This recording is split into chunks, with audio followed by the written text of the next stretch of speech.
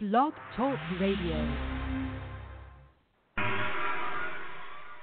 Good evening, ladies and gentlemen.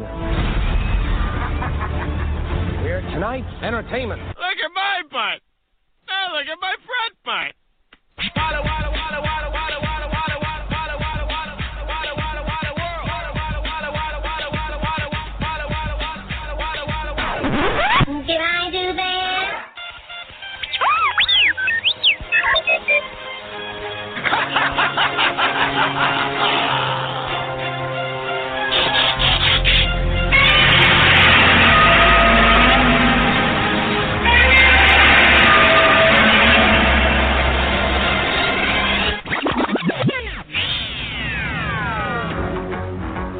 Open the circuit to the wave motion gun.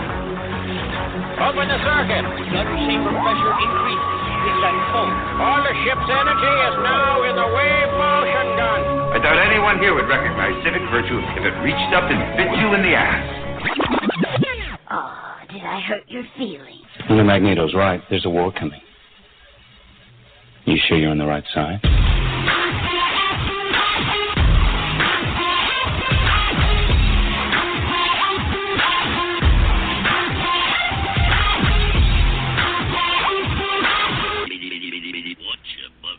Thank you, Twiggy.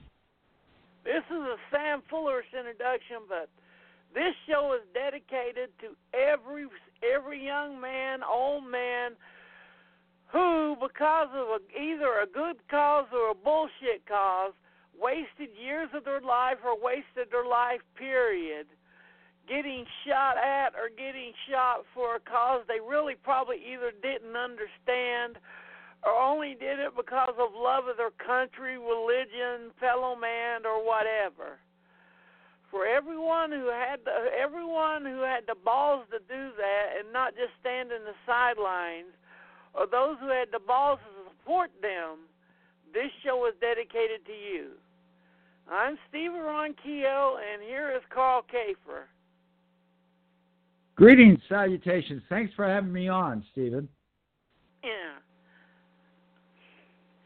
And we're going to be doing combat films tonight, so that means we're going to skip over a lot of treacly, manipulative crap, Spielbergian crap, like... well, don't say no, it. Don't say it. I know, I won't say it. Okay. We agreed on that. Yeah.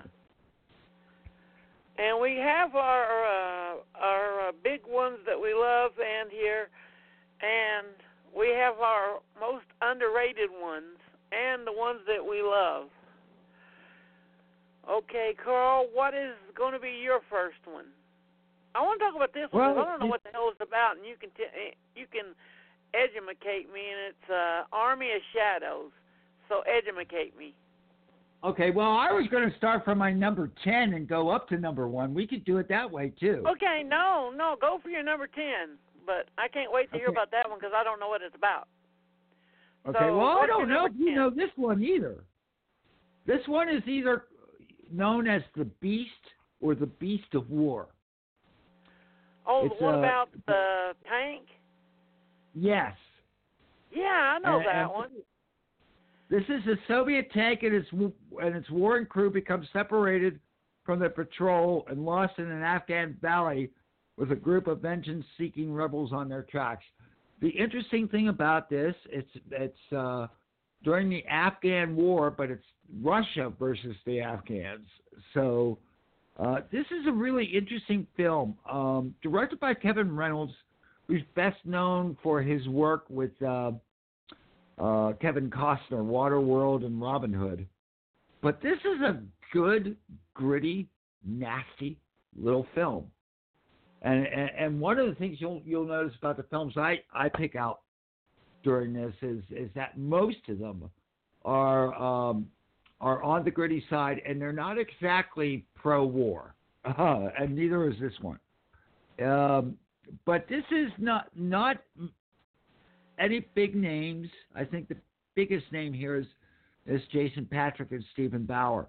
But that actually makes the film better, I think, because because everything is you know, you just don't know the characters. It's not knowing the actor, and you get really entranced by the story and what happens. So, Stephen, you say you know this film. What do you think of it?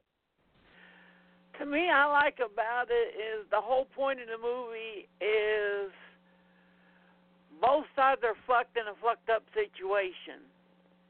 Yep, to say the least. Because they're having to deal with this tank that's breaking down all the damn time. Mm. And the Afghans are having to deal with rifles that don't fucking work.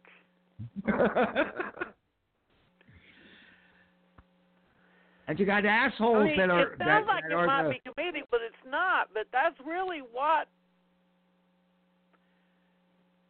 it was about. Yeah. Dealing with shit that don't work. And that also includes the leaders of the respective groups, because they're both assholes. Yeah. It's a good one. If you haven't seen it, my number 10 is not a war film exactly, but it deals with the curse of duty. It's about a guy who goes undercover to help the Allied resistance by sending out coded messages during World War II. But it turns out the code he uses causes as much damage, if not more damage, than the motherfuckers he's trying to undermine. So the movie is about how the best intentions are almost as bad as being evil itself. Right, Carl? Oh, right. And which movie is this, Stephen? And that will be Kurt Vonnegut's Mother Night. This is one of those books that if you read it, you would think, there's no way they're going to fucking do this right. There's no way they're going to fucking do this right. And you sit there and you go, holy fucking shit, they did it right. Yeah. Yeah. Keith Gordon, who's the director of that, is really, really good. And just, you know, the actors in it, you don't know the actors, and that's the whole point. Again, and the thing is, basically, the story is that there is this character by the name of Howard Campbell, who is a spokesperson for the Nazis on radio in America, and he's doing this. Out of Berlin, excuse me, and he's doing this as a double agent against the Nazis, but he's not allowed to say that. Okay, and so when the war is over, you know, his life is ruined, and it's a really interesting film, and not the only film you'll hear about director Keith Gordon tonight. So go ahead, Stephen.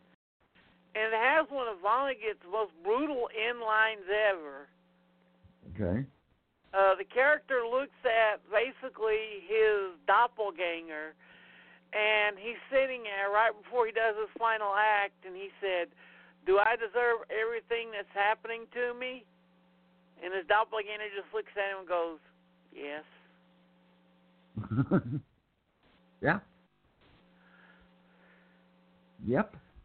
And I mean, let's face it too. One film that isn't on our list, though we don't really consider it a war film, would be Slaughterhouse-Five. But that's a war film. Yeah. And Vonnegut talked really from a pacifist view and an anti-war view about World War II and many novels, and one of them being Mother Night. Yeah, but Mother Night is less anti-war than anti-duty. Yes, that's true. Very true. Okay, what's your number 9? Well, we know what we think of Sam Peckinpah. We love Sam Peckinpah. But there's a movie that isn't really well known, I think. That's his one war film. And that would be Cross of Iron. And basically what you have is German commander Captain Hauptmann places the squad in extreme danger after Sergeant Steiner refuses to lie for him. And so this is a big thing between, fight within the ranks between a sergeant and a captain. And it's really, really a war of wills. And let's not forget that James Mason is involved in this too.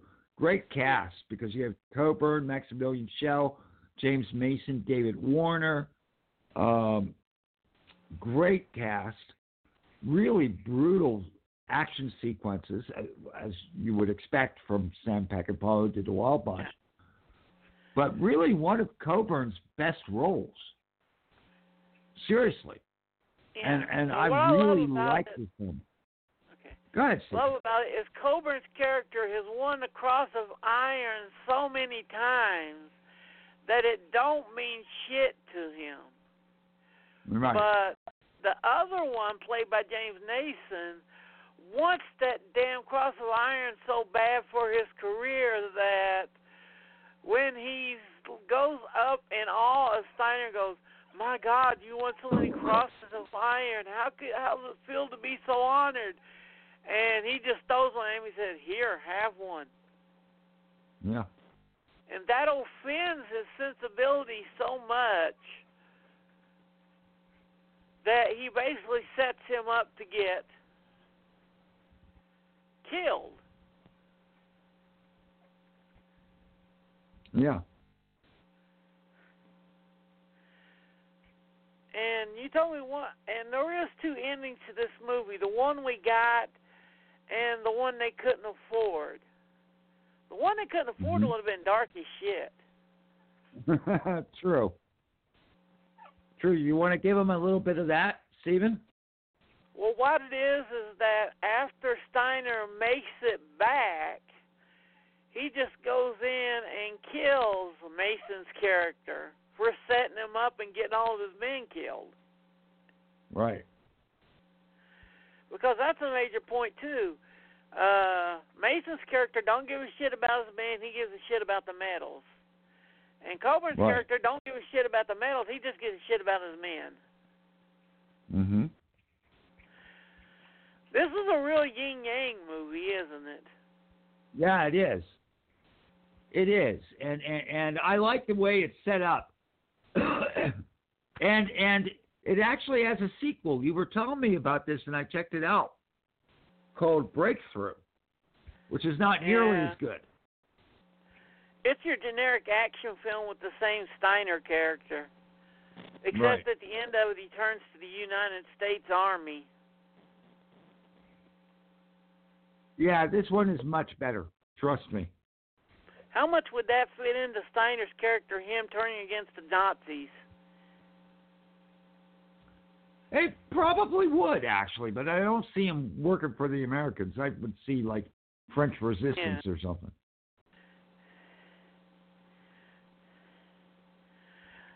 So what do you got for your number 8? Or Number 9? 8 is one that you don't like, and I like it because it is a great men on a mission film, but it's also silly as hell, which you don't like, and that would be the original Enzio G. Castellari's Inglourious Bastards. Okay, I didn't say I didn't like it. I just said it wouldn't be on my top 10, that's all. Yeah, It's I fun. love it.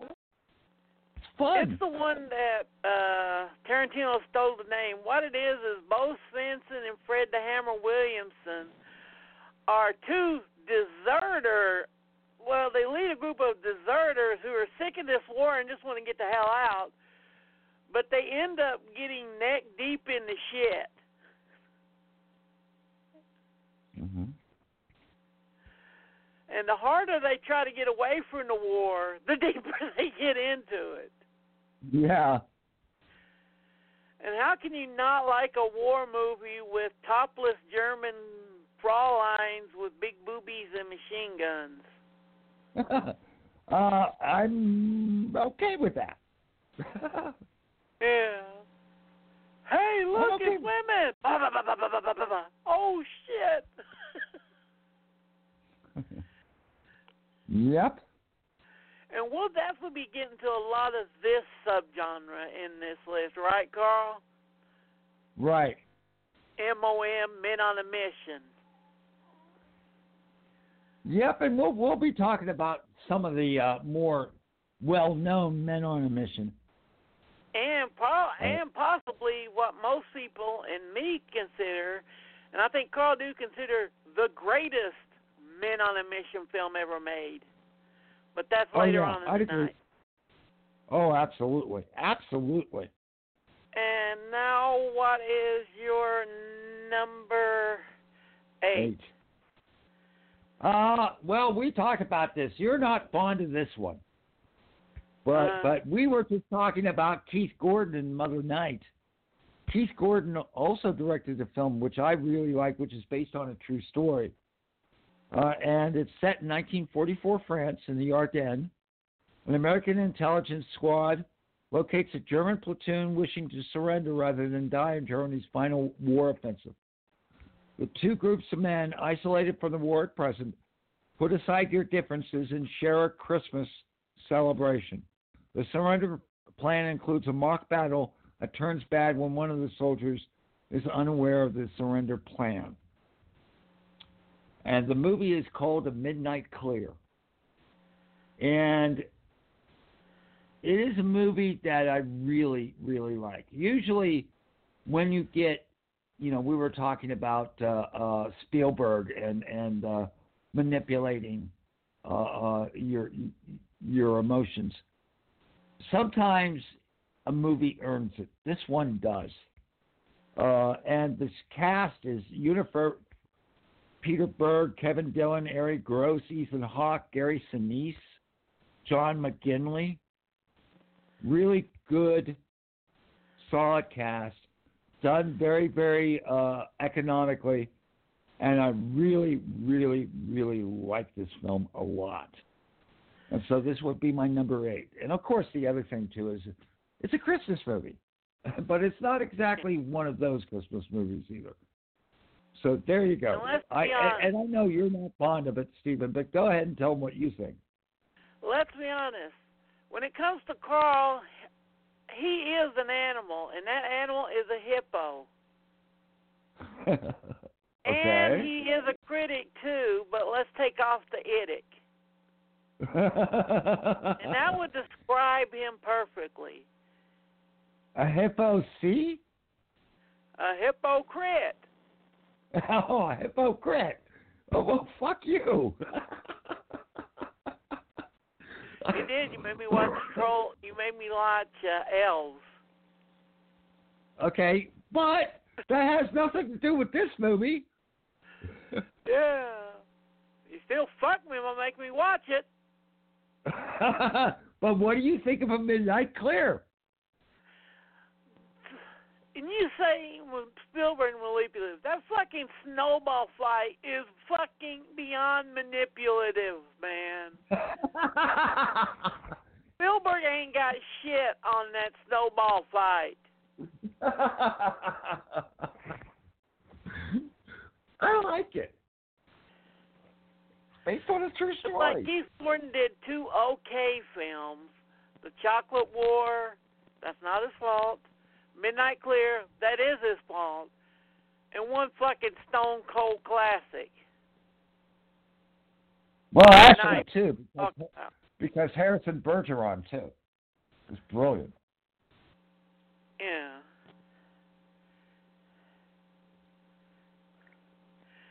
And next is going to be one who know me is probably going to be surprised. Even Carl was surprised I put this on my top 10, wasn't you? Yeah, yeah. This is a movie about Polish resistance fighters who are stuck in a sewer committing sabotage mission while slowly going blind and going insane. And that would be, is this the prequel, semi-prequel, or the it's the semi-prequel to Ashes and Diamonds, which is Canal. Right. It's a very, very intense, claustrophobic film. True. And it deals with, like I said, the lack of light. They're slowly going blind, and they don't know where the Nazis are and where they're coming from. It is great. Well, it's directed by Andrzej Wajda, and of course it's a Polish film, and it's about the Polish resistance, and also the attack on Warsaw by the Nazis. And so it is uncompromisingly brutal. It's a brutal film. Yeah. Let's add both of them in as one entry, since they pretty are back-to-back films. Okay, well, Ashes and Diamonds, yeah. You could put both of them on there. Absolutely. Ashes and Diamonds is a semi-sequel to Canal because the main hero in the movie talks about being in the sewers, and he has to wear sunglasses all the time because his eyes were ruined. Right. This one is about after the World War II and how this guy with the sunglasses is there to kill someone that they consider bad. And it's about how he learns to live, and that makes him realize how much of a horrible person he is more than make his life better. Mm-hmm. Don't Criterion have those out as a box set, a tiny little box set? Yeah, and I think I might have watched this other film too. I'm not sure. But yeah, I think they do. But if you're looking for a war film that's unique and different, get Canal and Ashes and Diamonds. Great freaking movies. Mm-hmm. Agreed. In case you're wondering why I have such weird, unique tastes in war movies, I'll have to go to number one and blame that guy for it. Okay, well, yeah, yeah, there's no question in that one. Now, talking about not weird, but going the other way, I'm going to put as my number 7 film, a film that my father loved. My father, growing up, there were two things that he watched, Westerns and war movies. And generally, I wasn't fond of either of them because he'd have the remote or, control the TV, and I would have to watch whatever he wanted to watch. But there's a couple of films I do love, and this one's a classic. And that would be The Bridge on the River Kwai, which is one of my dad's top 3 war films of all time. And it's really, really good. It's based. Did you realize it's based on a novel by Pierre Boulez, who gave us also the novel that Planet of the Apes is based on. Of course, the movie stars William Holden, Alec Guinness, Jack Hawkins, Setsu Hayakawa, Andre Morel. Great cast. And it's all about destroying a bridge, and it's very, very much rah-rah, but still, it's a matter of principle. It's a matter of principle. No, that ain't the best part of the movie. What? The best part of the movie is the chess game between Shinji Kuzawa and Alec Guinness. Oh, that chess game is one. That's one of the reasons I love the film, because at the time I was watching it, I loved chess. I still do. But yeah, no question. Okay, and here's the big question to you. Which ending do you prefer? The one where everybody gets killed and the bridge blows up, or everybody gets killed and then Alec Guinness lives a little longer, but the bridge doesn't get blown up, and he goes, "My God, what have I done?" And then he dies. let me put it this way: the one that my father loved, and I have to go with this one, is where everyone dies and the bridge blows up. That has to be one of the funniest bridge explosions ever. Mm-hmm. Jack Hawkins gets shot, and his body just plop, boom. Yeah. And by the way, there's one other thing I need to mention about this film, is the score. Score to this is wonderful, and it's written by a British composer by the name of Malcolm Arnold, who I got to know through my church work and through my work at Carl Fisher. It's a great score. Absolute fantastic score. So there. And Bridge on the River one of the most hummable films ever. Doo doo, la da da da da da da da da. Yeah. Great score. Great score.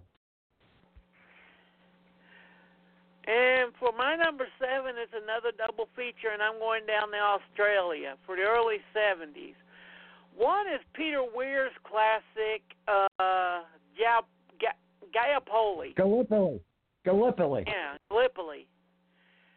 And this is about, well, basically it's the same story that Kubrick talked about in Paths of Glory. Mm-hmm. Except that he transferred over to France from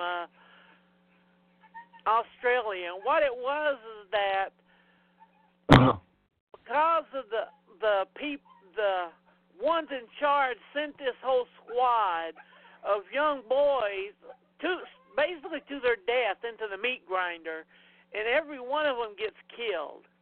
And the whole movie is about you feeling an emotional attachment to these boys. Mm-hmm. So when the inevitable ending happens, it just makes you feel so horrible inside. Yeah. Agreed. And who was the big star to come out of this movie? I'm actually on another. Just tell us. I'm having a blank here. Mel Gibson. Yeah, Gallipoli. Of course, Mel Gibson. Sorry. Yeah. And next one is a more controversial film because there's no way to get around the fact that the lead character and his crew actually did murder a priest and some innocents. But because he did it because of the orders and the men up in charge just threw his ass to the fire, he became a folk hero in Australia, didn't he, Carl? Yes, he did. And just remember, shoot straight, you bastards, and don't make a mess of it.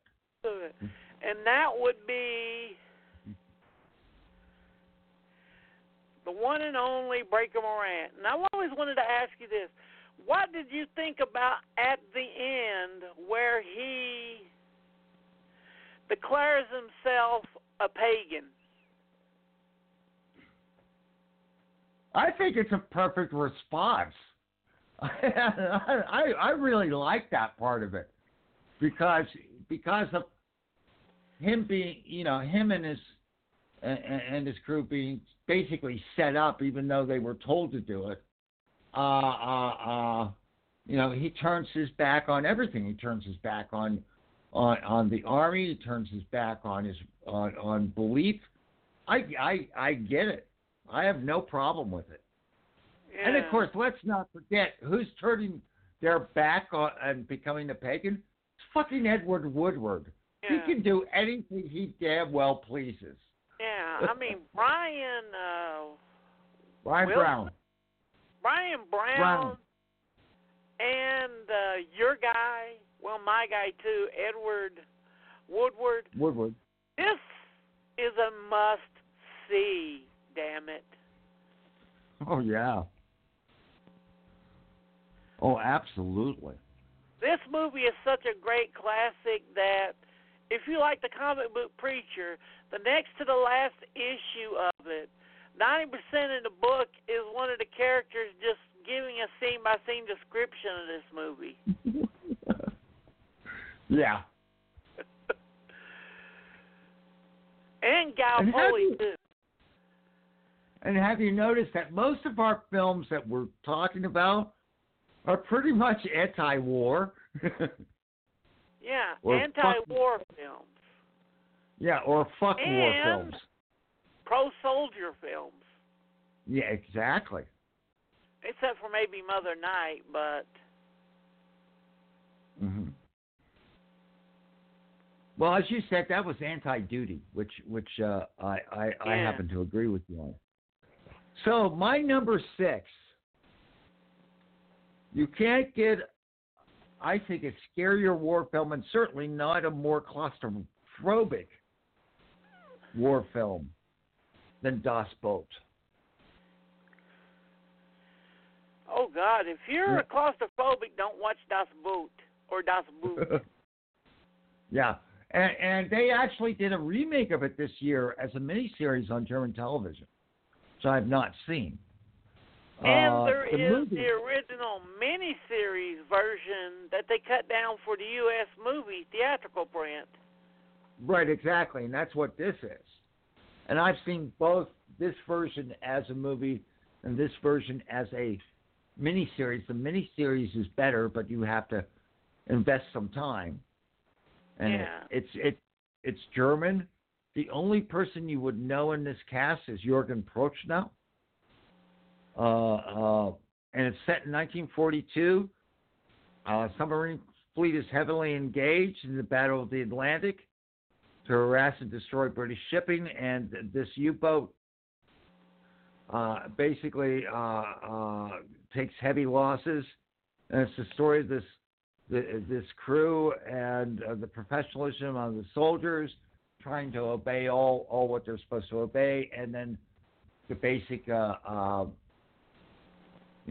things fall apart and what happens to them. It's really, really something. And you're as scared as shit as they are. Oh, absolutely. This is a great... I have never seen sweat be more tense than in Das Boot. Yeah. And I'll tell you that as a joke. Yeah. There's one scene right in the middle, and all you see is them sweating and just sitting there being quiet. And the only noise on the soundtrack is doo, doo, doo. And you're fucking on the edge. Oh, absolutely. It's a brilliant, brilliant film. The film itself was a 147-minute cut. The miniseries is 6 hours, if I'm not mistaken, right? Or is it 4? Yeah. It's 6. Yeah, I'm right about that. I just checked. Yeah. Hell of a film. Hell of a miniseries. Definitely worthwhile watching. And you will be biting your tongue the whole time. Seriously. Great film.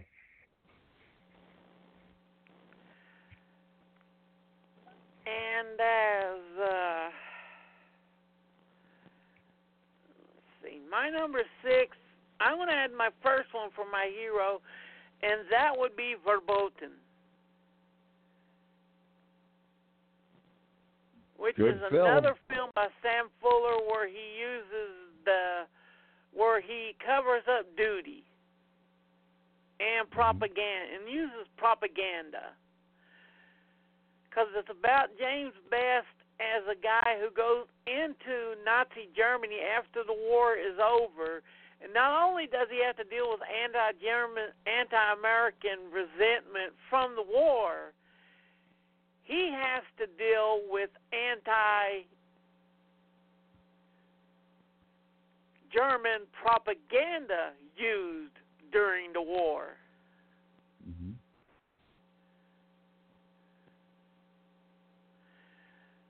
Yep. And it has one of Sam Fuller's most heartbreaking scenes ever. It's the girl that James Best is dating. His son calls him a no-good fucking Jew-loving... He didn't use fucking. That would be later with Sam, but a no-good Jew lover. So he takes them into the film, the Nuremberg films. Is that what they were called? Well, no, that's the Nuremberg trials. The films, basically, I just know them as the films of the Auschwitz and that of course, Sam Fuller actually... Auschwitz film. And yeah. he takes them and shows those movies and to an exhibit and lets the little boy watch those films. And you see this boy get emotionally destroyed, and everything that boy believes in is destroyed on film as he watches those movies.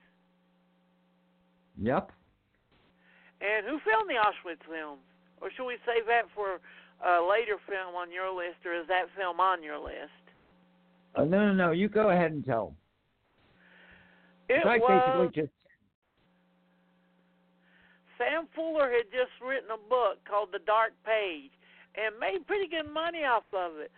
So his mother sent him an 8mm camera and film. So when he was one of the first troops to go inside the camps, so he was filming everything. And after it was all over, this general come up to him. He said, "What the hell is that, boy?" And Sam Fuller was scared shitless. He's like, "Oh, God, I'm in trouble." He's like, "It's a movie camera. What were you doing with it?" "I was filming inside the camps." And they confiscated that film.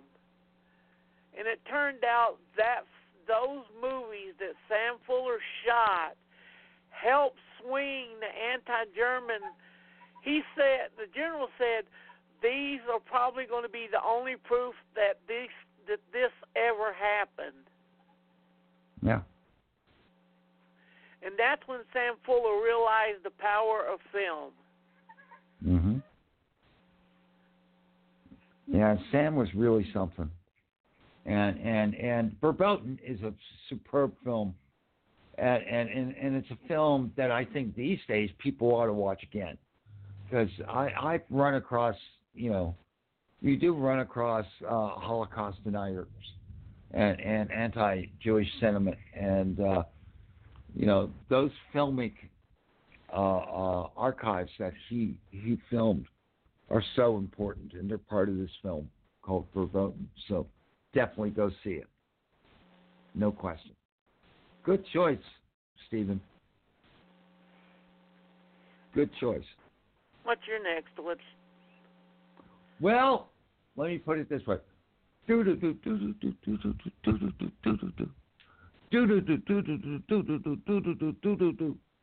Now, I want you to remember that no bastard ever won a war by dying for his country.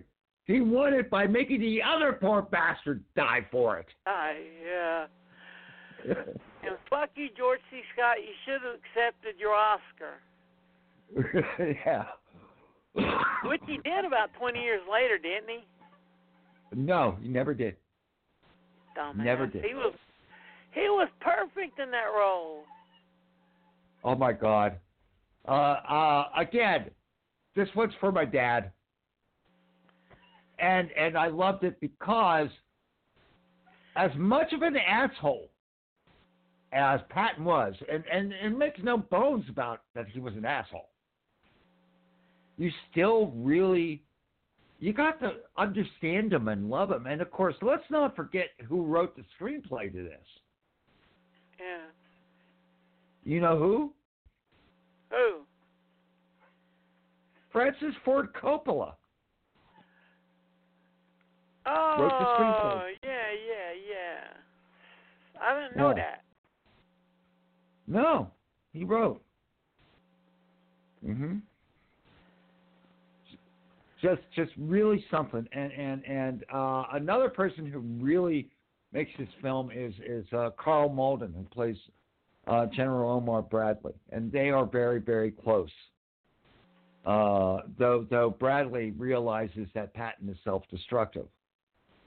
But man, it's so iconic. How many times have they done a takeoff on that beginning with the flag and Patton coming out and saying that speech, right?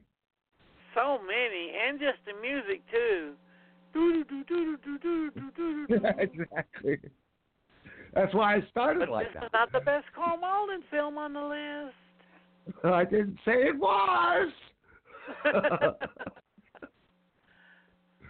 But it's a great, great film. And again, that was for my dad, because my dad loved Patton, and so do I.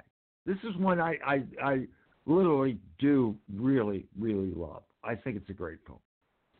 Yeah.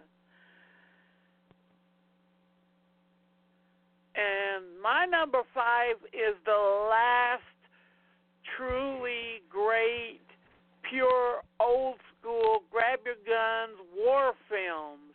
And it came out in the 85, 86, didn't it? Yeah. And this has every cliche of the rally around to get your guns and rally around the bad guys. The bad guys are black, the good guys are good. And there's, Mm-hmm. that would be Jim Cameron's Aliens. Now, it's a war movie. I'll give you that. I'm not going to argue that. I just don't. I don't put it in the same category because it's sci-fi. It's just like the argument I have with Miss Vicky about the original Alien. I say it's a horror movie. She says it's sci-fi. It's a hybrid. It's both. And this is hybrid too. Okay? And that's what it is. Though God knows there are great lines in this. I mean, that whole fucking line with them putting together. Are we mean? Yeah. Are we lean? Yeah. Are we absolutely badass? Sir, yes, sir. Yeah. Yep. And that music is one of the best war movie scores ever. Mm-hmm. I agree. And let's face it, Bill Paxton's fucking awesome. Oh, Bill That's a good Paxton, movie. yeah. Yeah, Michelle Rodriguez. Did they ever mistake you for a man, Vasquez? Did they you? And when he breaks, too. Oh, man. This little girl lasted. Yeah. Well, I was thinking more, this little girl lasted here for 6 months without us. Well, shit. Let's put her in charge then. If you're looking for an old school, fun war film, you can't get better than Aliens, and one that's very higher on the list. Yep. Agreed. What's your number 4? Well, let's put it this way. What's the number after 11? A dozen. And this is the one that we're even talking about. The best Carl Malden film on the list. And pretty much, there were Men on a Mission films before this one, but this is the one that wrote everything that you have to put in a Men on a Mission film in stone. Yeah, exactly. Exactly. And you can't get a better cast. I mean, seriously. And another thing is it's Robert Aldrich. Robert Aldrich was just a man's director, man. He just was. And if you don't know this film, all I have to say is the cast. Lee Marvin, Ernest Borgnine, Charles Bronson, Jim Brown, John Cassavetes, George Kennedy, even Trini fucking Lopez, Robert Ryan, Telly Savalas, Donald Sutherland, Robert Webber, and Carl Malden in a small role. But yes. Yeah. Telly Savalas is my favorite in this movie, and I'm a Bronson guy. They're all good. They're all good. For me, it's Cassavetes. To me, I think Cassavetes just fucking steals this. And you know who else steals this too? And you don't think about it? Is Ernest Borgnine. Oh God, because he knows what's going on when they do the war game part of it. Yeah. He knows what's going on. He doesn't let on, but he knows, and we as the audience knows, and you can just see him break, like when he sees Trini Lopez and Jake will come in. You know, I mean, this is just one of the most fun movies. And again, another one for my dad. You know, again. Oh, and you know the scene where Jim Brown takes grenades and does the run and throws them in the hole? Yes. That was improvised by Jim Brown. Well, there's another one too. So Richard Jekyll got sick, and he was supposed to, when they go to Ryan's place and they have to have someone impersonate their general. Yeah. Jekyll was supposed to do it, but couldn't because he was sick, and so it came to that day of shooting. And Aldrich said to Donald Sutherland, "You do it." And so that whole scene with Sutherland is all improvised, and it is so good. Yeah. And you know what Jim Brown based that scene on, with him throwing the hand grenades in the hole, don't you? No. On football practice that he had to do. Oh, yeah, that makes sense. Yeah, it's like he would have him run up there and he's like, okay, circle, boom, boom, you know. Mm-hmm. And I love that the Dirty Dozen are not good guys. Because most of the people they kill in the goddamn bunker are just civilians. Yeah. And Telly Savalas is a rapist and a murderer. Not in that order. Yeah. It's a good film. It's a really good film. Yeah, it has. And it's Robert Aldrich. And you know, he gave us things like Emperor of the North, Twilight's Last Gleaming, Whatever Happened to Baby Jane. You know, just a great director, man. Fantastic film. So that's my number 4. Okay, my number 4, I'm having to rejigger it a little bit. I'm going to pick one of the darkest fucking ones ever, and that will be What Did You Do in the War, Daddy, which is not that well known. Yep. And what it's about, and this has John Lennon in it too, but what it's about is a group of soldiers whose job is to clean out a minefield so the officers in charge can have a croquet or cricket field. Cricket field. Yeah. And it's one of those that starts out whimsical and silly. And then people start getting blown the fuck up. Yeah. And once it gets dark. It gets dark. Oh, it God, stays dark. Yeah, this is one of those films I would say to anyone who's listening, check this one out, because this one will surprise the fuck out of you. Seriously. And John Lennon actually acts quite well in this.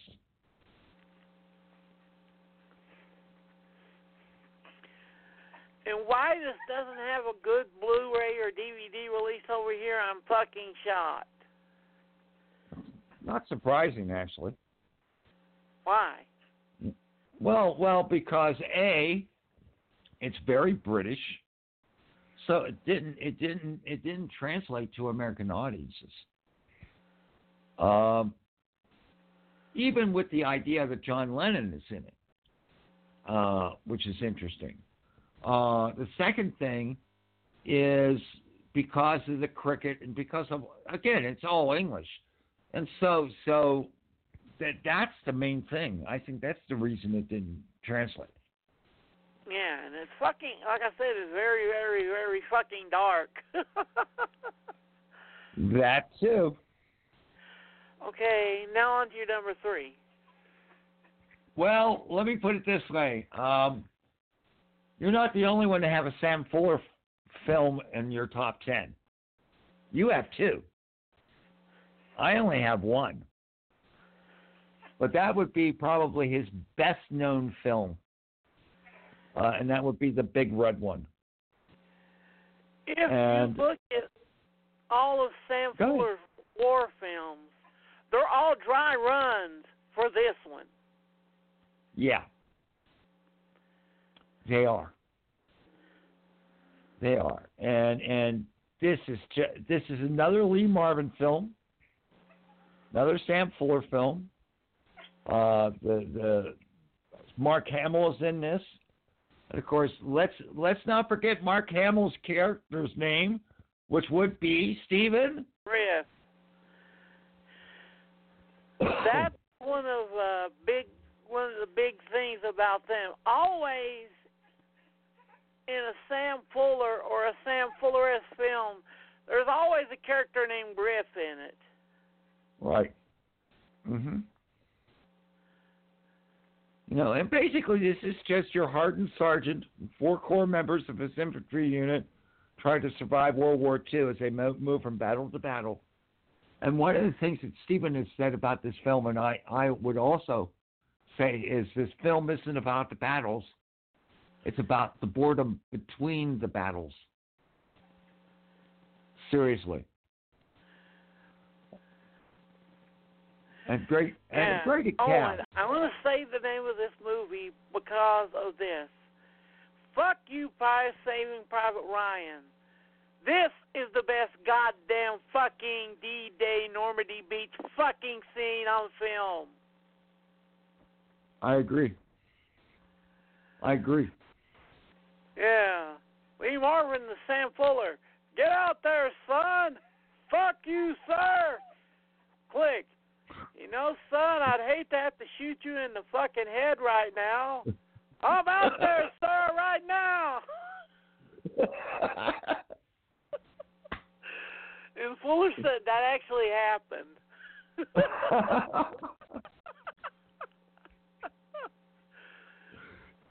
You know, and that's the one thing about this film. Was 5 seconds of shooting.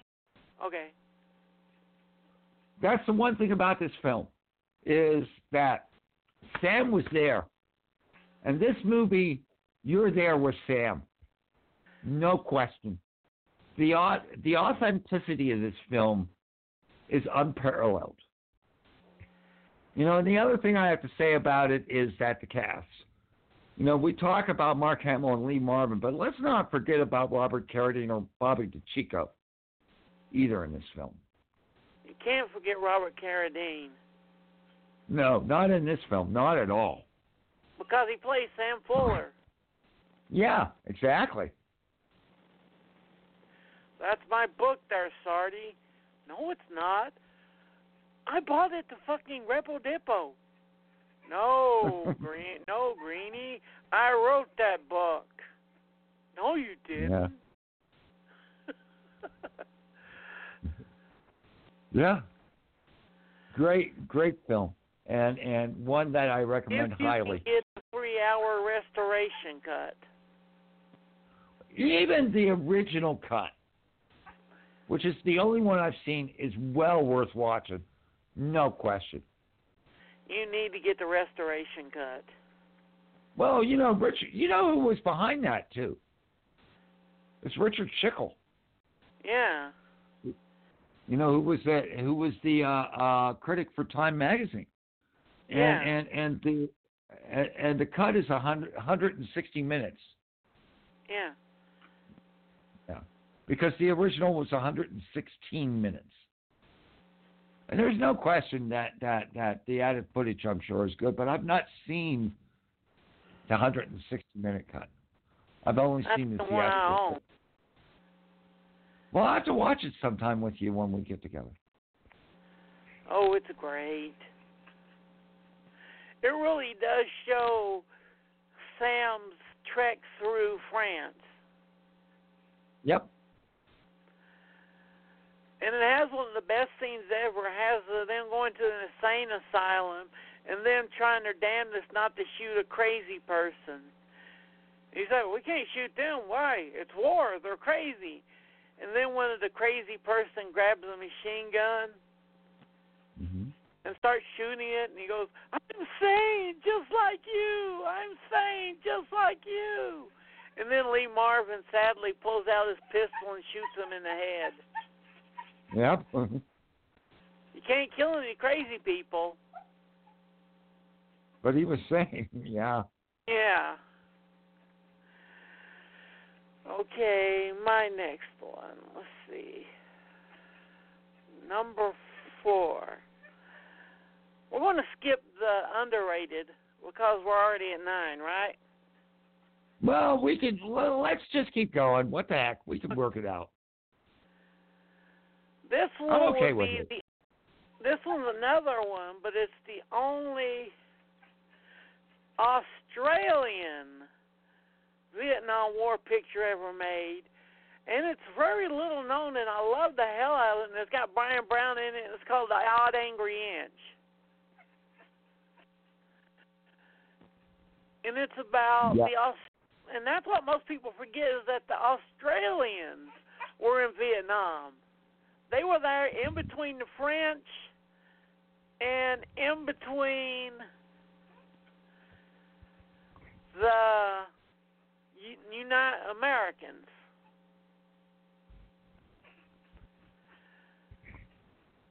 Yep, they were.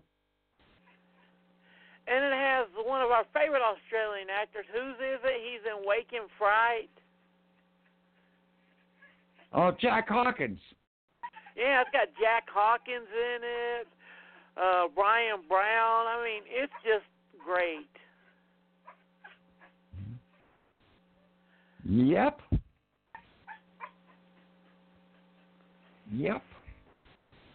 I have not seen this, so this definitely has to be on my radar. Yeah. Okay, what's your next one? Your number 2. Which will be my number 2. Okay, well, let me put it this way. Expect some kickback from Stephen on this one.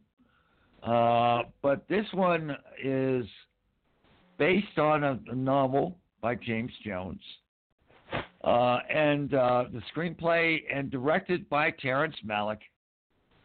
And yes, we are talking about The Thin Red Line. And before you get to say anything, I want to tell a story. I was in I was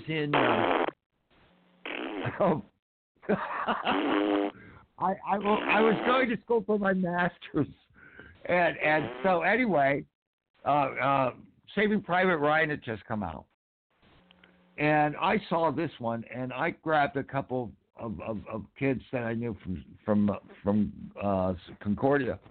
We went to see this, and they were blown away. This and then film, they beat the shit out of you for taking them to see a crappy movie. No, not at all. They loved it, and so do I. I love the way that Malick does this. And this is not your normal war film, because the way he has it set up is that each character represents a certain part of the psyche. One is the conscience. One is the heart, the mind. And the cast is absolutely fantastic, particularly Elias Koteas, Sean Penn, Jim Casabell, okay, but also Cusack is in this. Great cast. Yeah, it's a little long. It could be a lot longer. Trust me, I hear there's a 5-hour cut. And Malik. Here's a joke that's sadly true. And it also stars a lot of pissed off motherfuckers who are pissed off that Malik cut them out of the film. Yes, that's true. We would talk about that, but that'd be another half hour just listing names. Yeah. But why do you have such a problem with this film? Because it's boring. It's boring. It's pretentious. It's noodle twaddling. I disagree with you completely.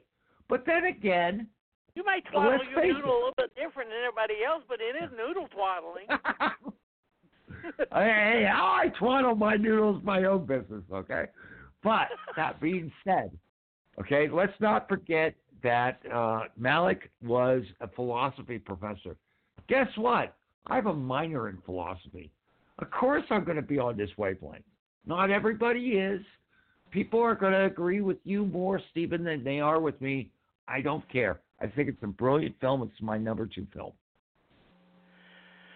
My number 2 film is another one based on D-Day, and for me, it's a holy shit film. Okay. Holy shit, Henry Fonda. Holy shit, John Wayne. Holy shit, Benny Hill. Yes. Holy shit, Peter Sellers. Yeah. And holy shit, Peter Sellers and Sean Connery acting together in the same scene. Yeah. And that will be The Longest Day. Which really, if you look at it on paper, should be a boring movie. But it's not.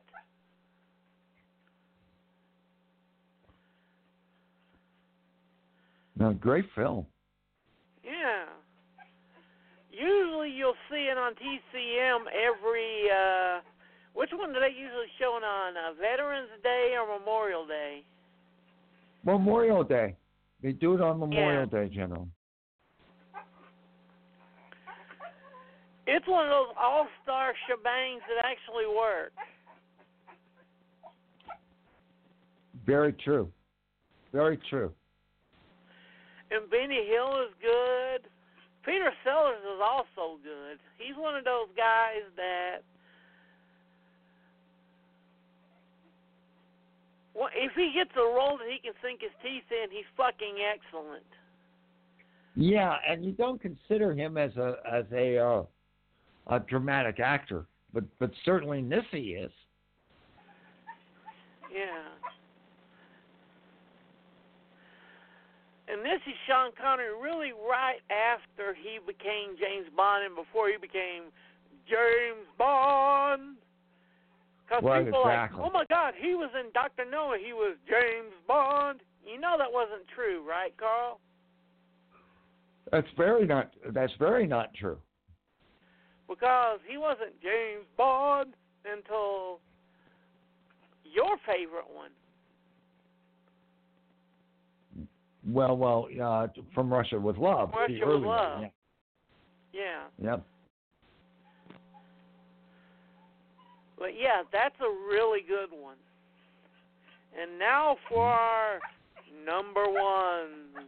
No, actually, before we do that, how about our worst ones and our underrated ones? Oh, my worst one? What if the Moonies made a movie with Sir Laurence Olivier making one of the worst fucking accents ever?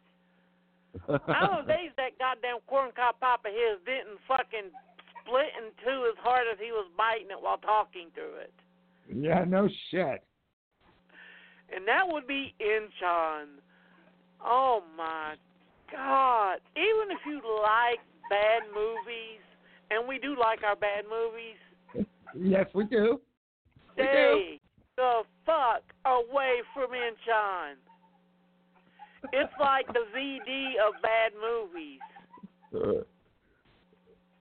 No, it's like Raging Chlamydia, BD of bad movies. Kind of VD that don't go away. Yeah. Really. Really, really, really, really, really. Okay. So let's see. That's your bad one. Okay, so I have to preface this a little bit.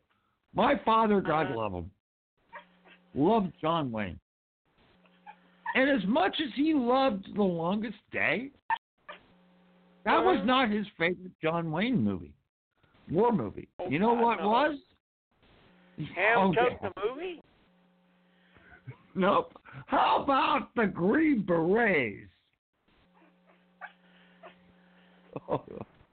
Don't forget, they did have a character in there called Ham Chunk. That's true. That's true. Short round, Ham Chunk. Oops, short round. Sorry, didn't mean to say that. Okay, so listen to this cast. This is scary. John Wayne, David Jansen, Jim Hutton, Aldo Ray, Raymond St. Jacques, Jack Sue from Barney Miller, George Takei, Patrick Wayne, John's son.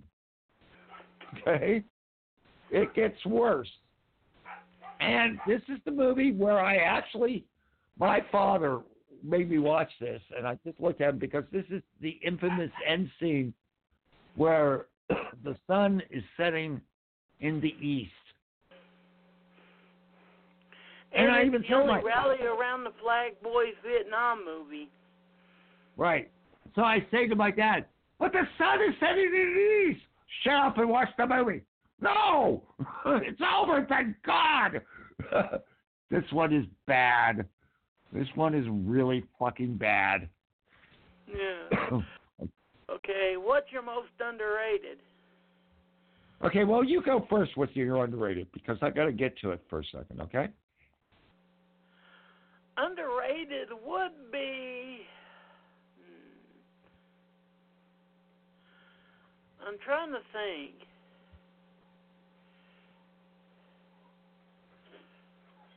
You go, because I'm still trying to think. Okay.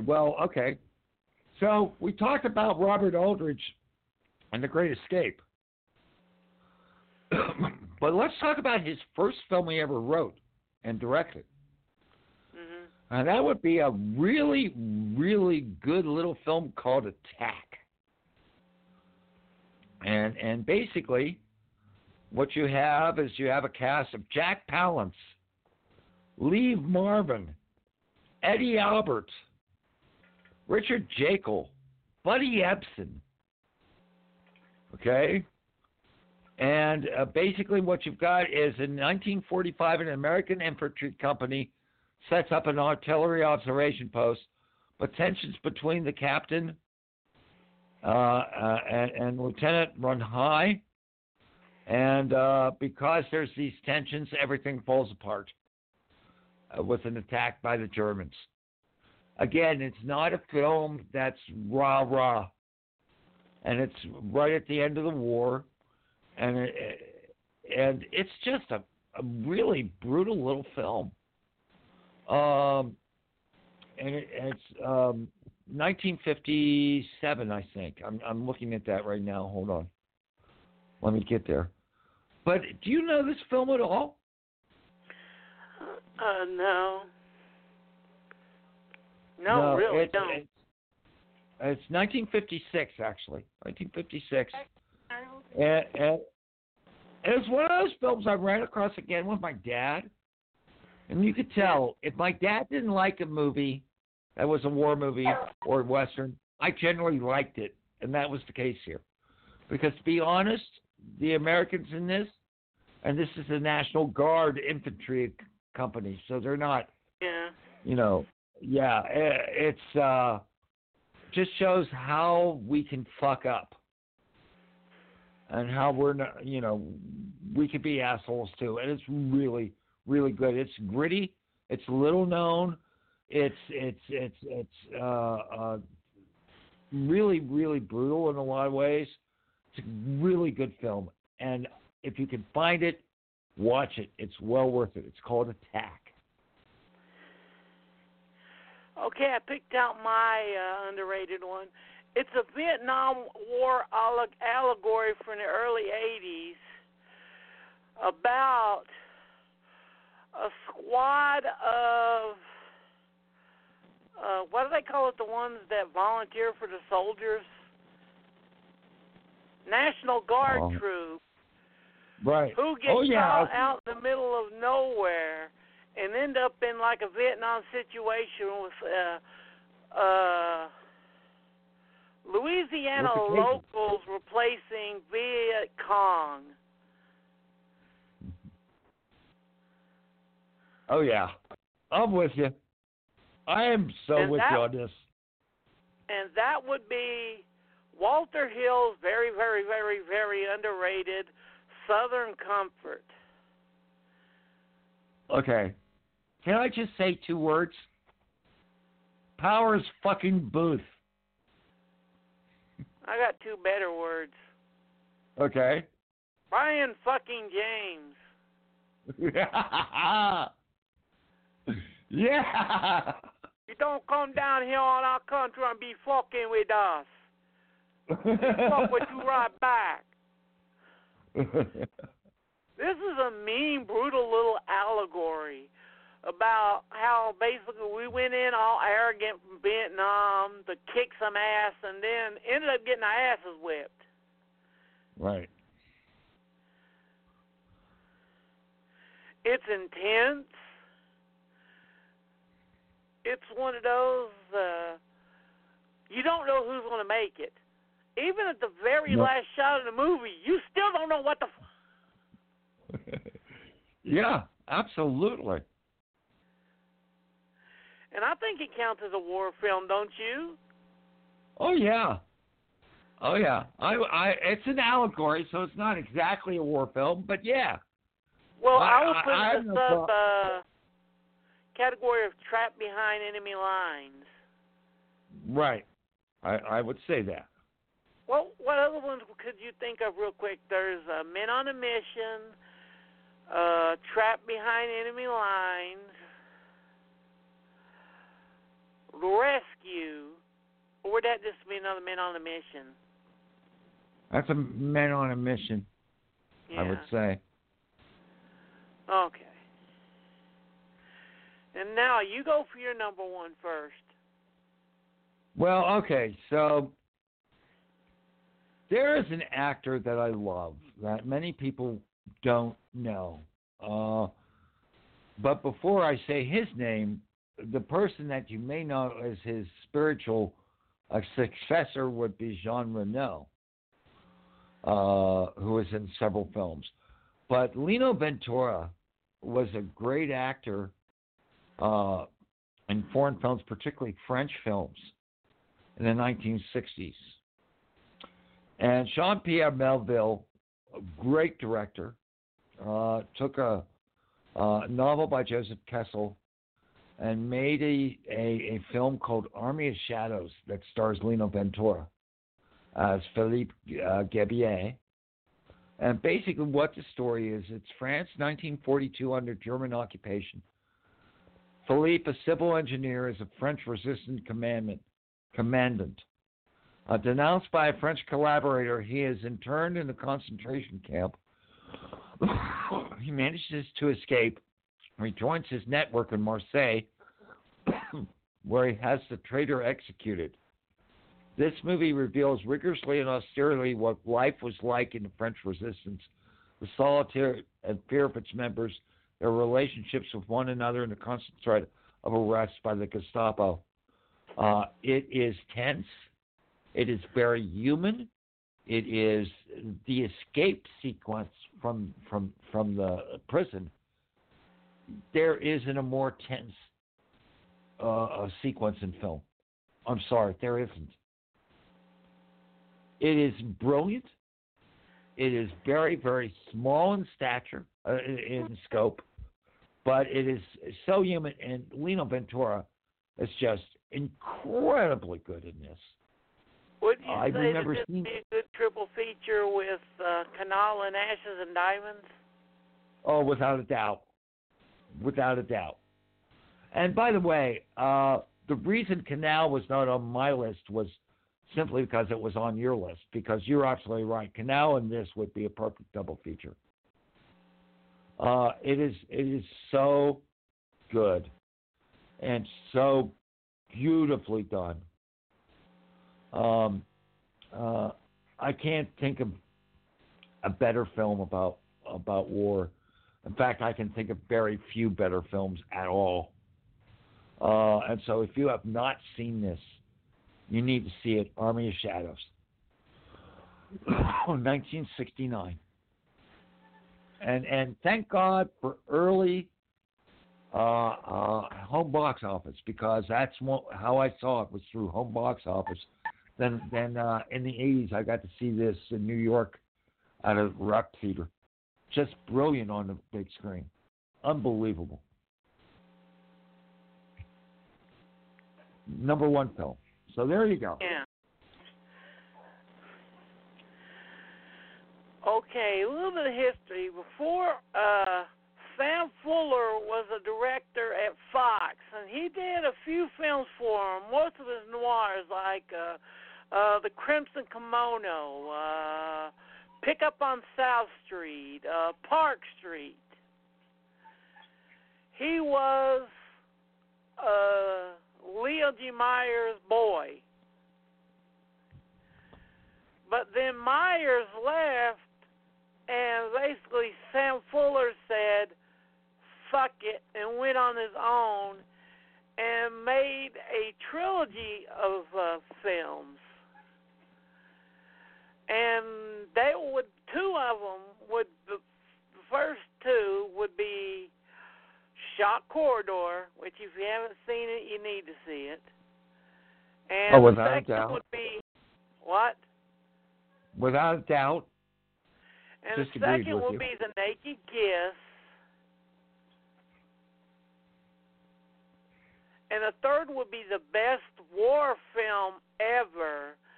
A movie that's such a potent war film that it not only pissed off the communists, it put him on J. Edgar Hoover's shit list. And that will be Sam Fuller's The Steel Helmet. You have not seen a war movie like this before or since. From the opening scene, it just shows credit over the helmet. And then after the credits, it shows Gene Tierney rise up. And you look at him, and this guy is like 3/4 way crazy. And then you realize, this is the motherfucker we're going to be following through the movie. Yep. This is about a patrol in Korea. This is one of the few Korean films ever made. And most of them were made by Sam Fuller. Oh. And this is a very dark, nasty... This film is more real than I have seen any other real film ever.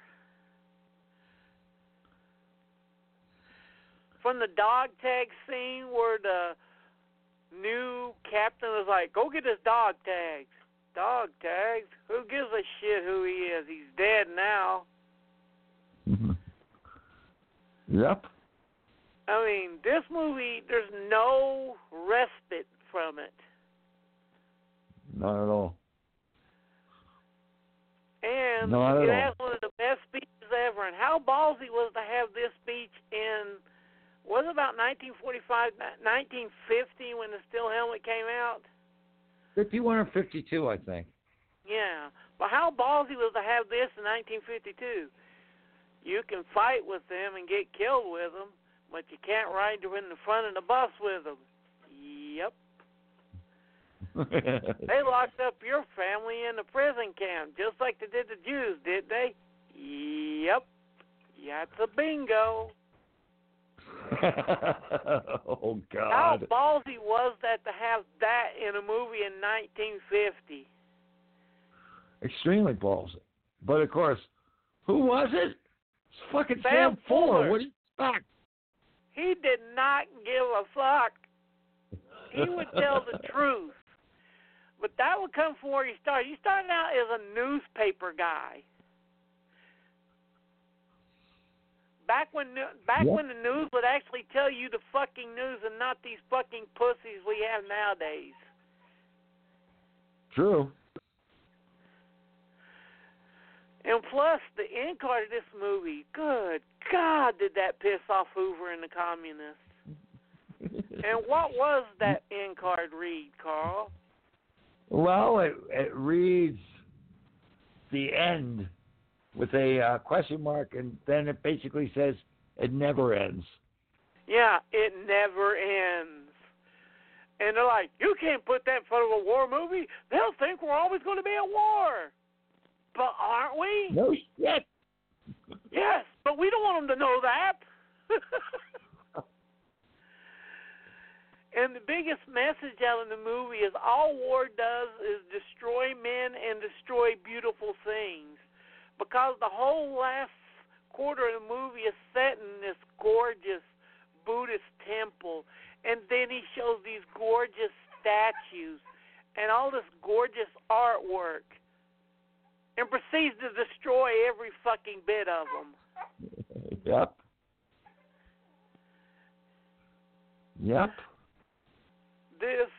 So, it may be a day late, but from all of us here, thank you to everyone who served. You got more guts than we did. Well, we couldn't either because we're disabled. Nonetheless, to everyone out there, a day late perhaps, but the thoughts are still there. Happy Veterans Day. Happy belated day.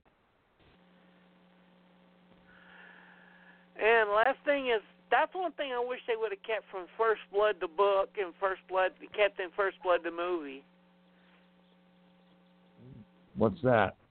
How the sheriff was a Korean vet and how Rambo was a Vietnam vet, and both of them were fucked over by their country when they came home from the wars. Right. And we will see you Sunday when we're becoming 2011. Yeah, there's a little difference between 1991 and 2011, my friend. I'm just saying. I was young then singing that song by fucking Frank Sinatra. Damn it. Well, at least it's not the year 25. And I was young without a care. Okay.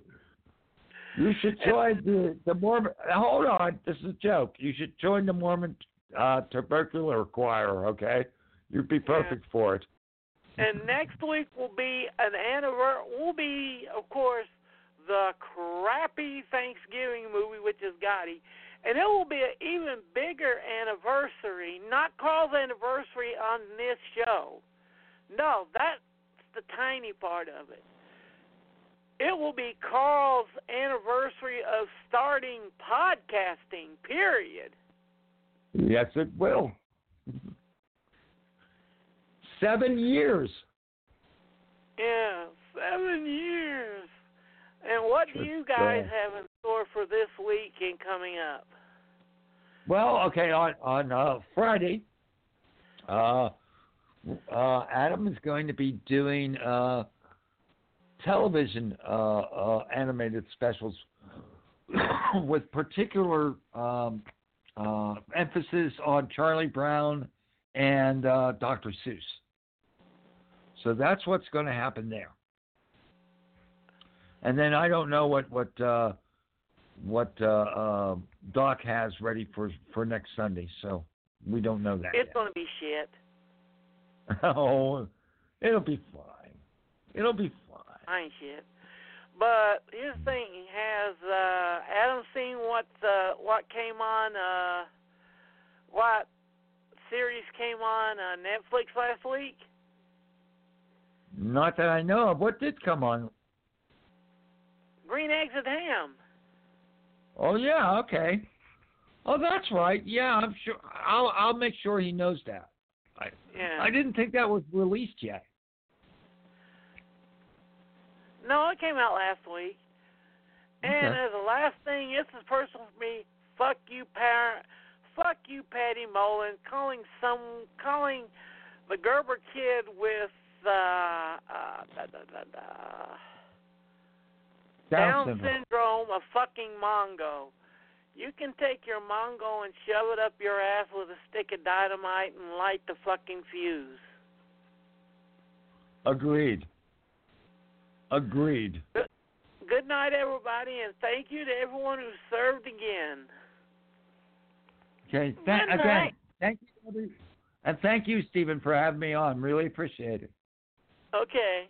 Good night, everybody. Good night.